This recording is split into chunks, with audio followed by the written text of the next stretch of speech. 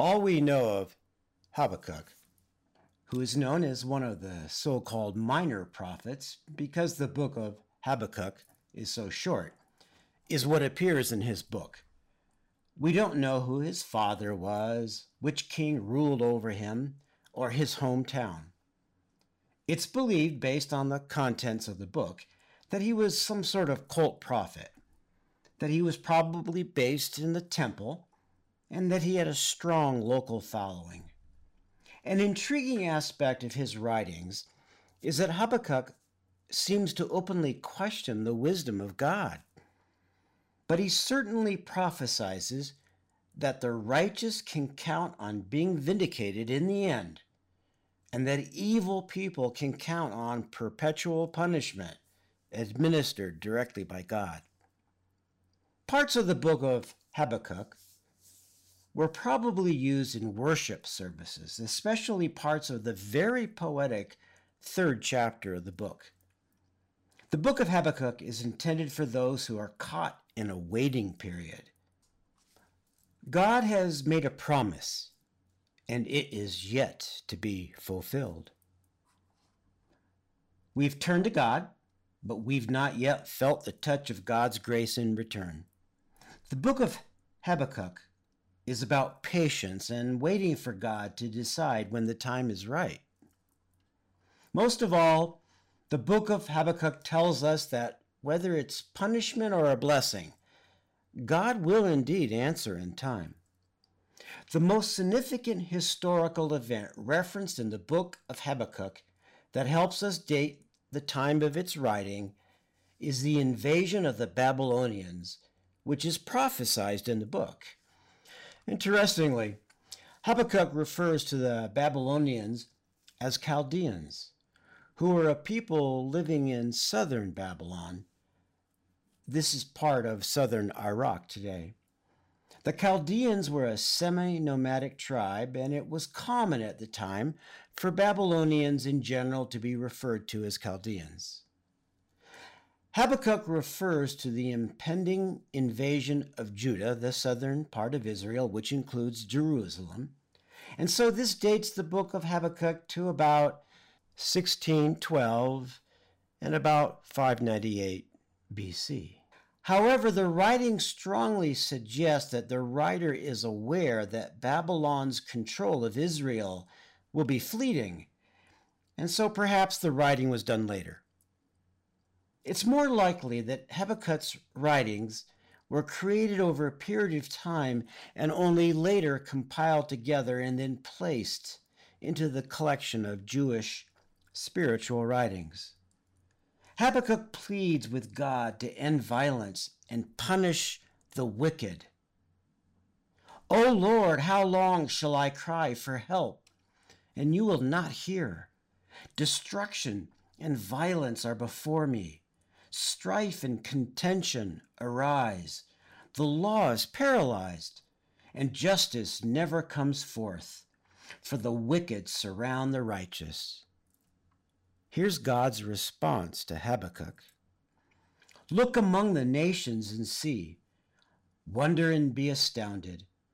For behold, I'm raising up the Chaldeans, that bitter and hasty nation, who march through the breadth of the earth to seize dwellings not their own. They are dreaded and fearsome. Their justice and dignity go forth from themselves. Their horses are swifter than leopards, more fierce than the evening wolves. They all come for violence, all their faces forward.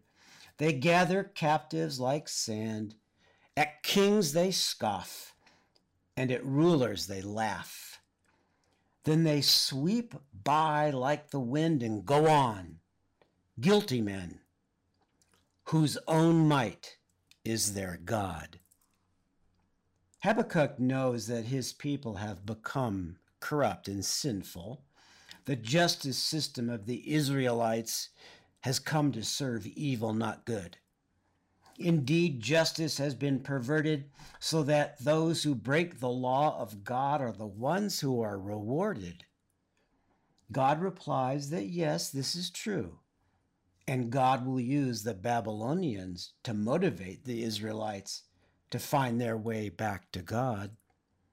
In chapter 2 of this 3-chapter book, Habakkuk makes it clear that in the end, God's people will be restored. They will come back to God. It is the Babylonians and all those who do harm to others who will suffer.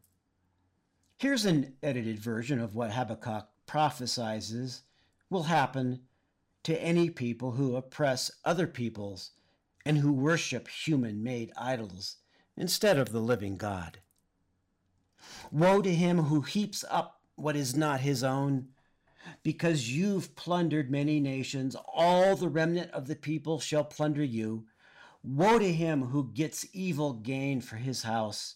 Woe to him who builds a town with blood and founds the city on iniquity.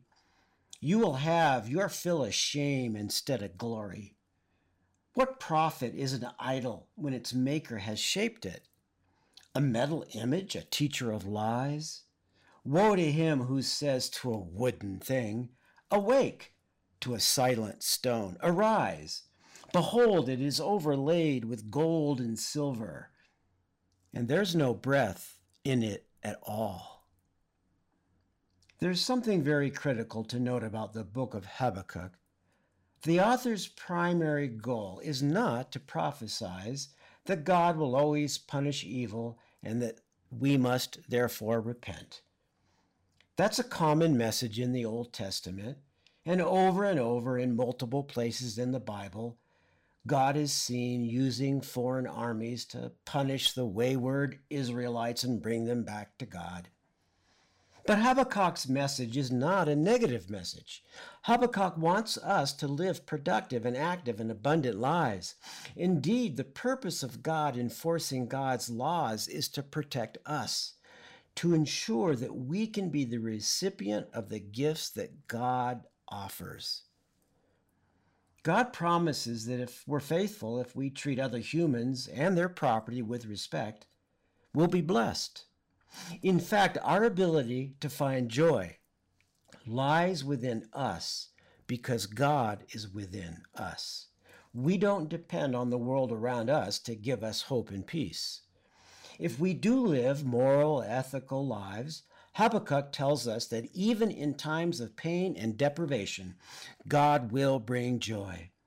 The book of Habakkuk's 3rd and final chapter contains a prayer of his. It is written as a hymn or a song, and there are instructions on how to perform it embedded in the song. Many scholars believe that this material is a very ancient prayer dating back to the early days of the Israelite people, and that it was inserted in the book of Habakkuk. Here is its ending. Though the fig tree should not blossom, nor the fruit be on the vines, and the produce of the olive fail, and the fields yield no food, the flock be cut off from the fold, and there be no herd in the stalls. Yet I will rejoice in the Lord. I will take joy in the God of my salvation. God the Lord is my strength. He makes my feet like the deer's. He makes me tread on high places. Biblical scholars and anyone who reads the Bible sees repeatedly this cycle of freedom and enslavement that confronted the people of God over a period of thousands of years. When they were free, their nation was a theocracy, and the goal was that their judges and then their kings would enforce God's laws, not the laws that originated with people. But when they stopped living this way, when they became corrupt, God sent in other nations to punish them, to motivate them to return to God. No matter what evil the people of God fall into, God pursues them. What Habakkuk is saying is that God has a magnificent purpose in remaining in the lives of the Israelites, of never abandoning them, even when they abandon God. Compare the following two views on human strength. First, this is how God, through the mouth of Habakkuk, describes powerful people who conquer and manipulate and enslave others. Then they sweep like the wind and go on, guilty men, whose own might is their God. That's who their God is, their own physical and political power. But people who live in a way that's consistent with the laws that God has laid down for us, we're strong too. Here's the second view from the end of Habakkuk. Rather than our God being our strength, we get our strength directly from God. God the Lord is my strength. He makes my feet like the deer's. He makes me tread on high places. One of my biggest frustrations when I was a professor at the University of Colorado in Boulder was the brutal politics and the lack of human decency. I started out no different than any other academic, doing everything I could to promote myself, which is what is demanded of professors in most research-oriented universities. If you're an academic, it's all about you. How much you can bring in research dollars, how many papers you can publish, how many PhD students you can place in prominent places. I took to heart the advice I was given by my superiors and put extremely little emphasis on teaching. It worked, too. I was very successful, and I was promoted to full professor at a very young age. But God blessed me. God sent in the Chaldeans in the form of an eye disease that caused me to incrementally lose my vision over a period of a couple decades. Then when I was suddenly the person who was in need, I saw the academics around me for who they really were. They wouldn't accommodate me in the slightest by giving me a teaching assistant to help me grade assignments that I could not read. I found myself having to do everything I did before, but with very limited vision. They had no humanity. They didn't care about me as a person. The university only cared what I could do for it. To be honest, I'm quite confident that they broke the Americans with Disabilities Act by not giving me reasonable support that, quite frankly, would hardly have cost them anything.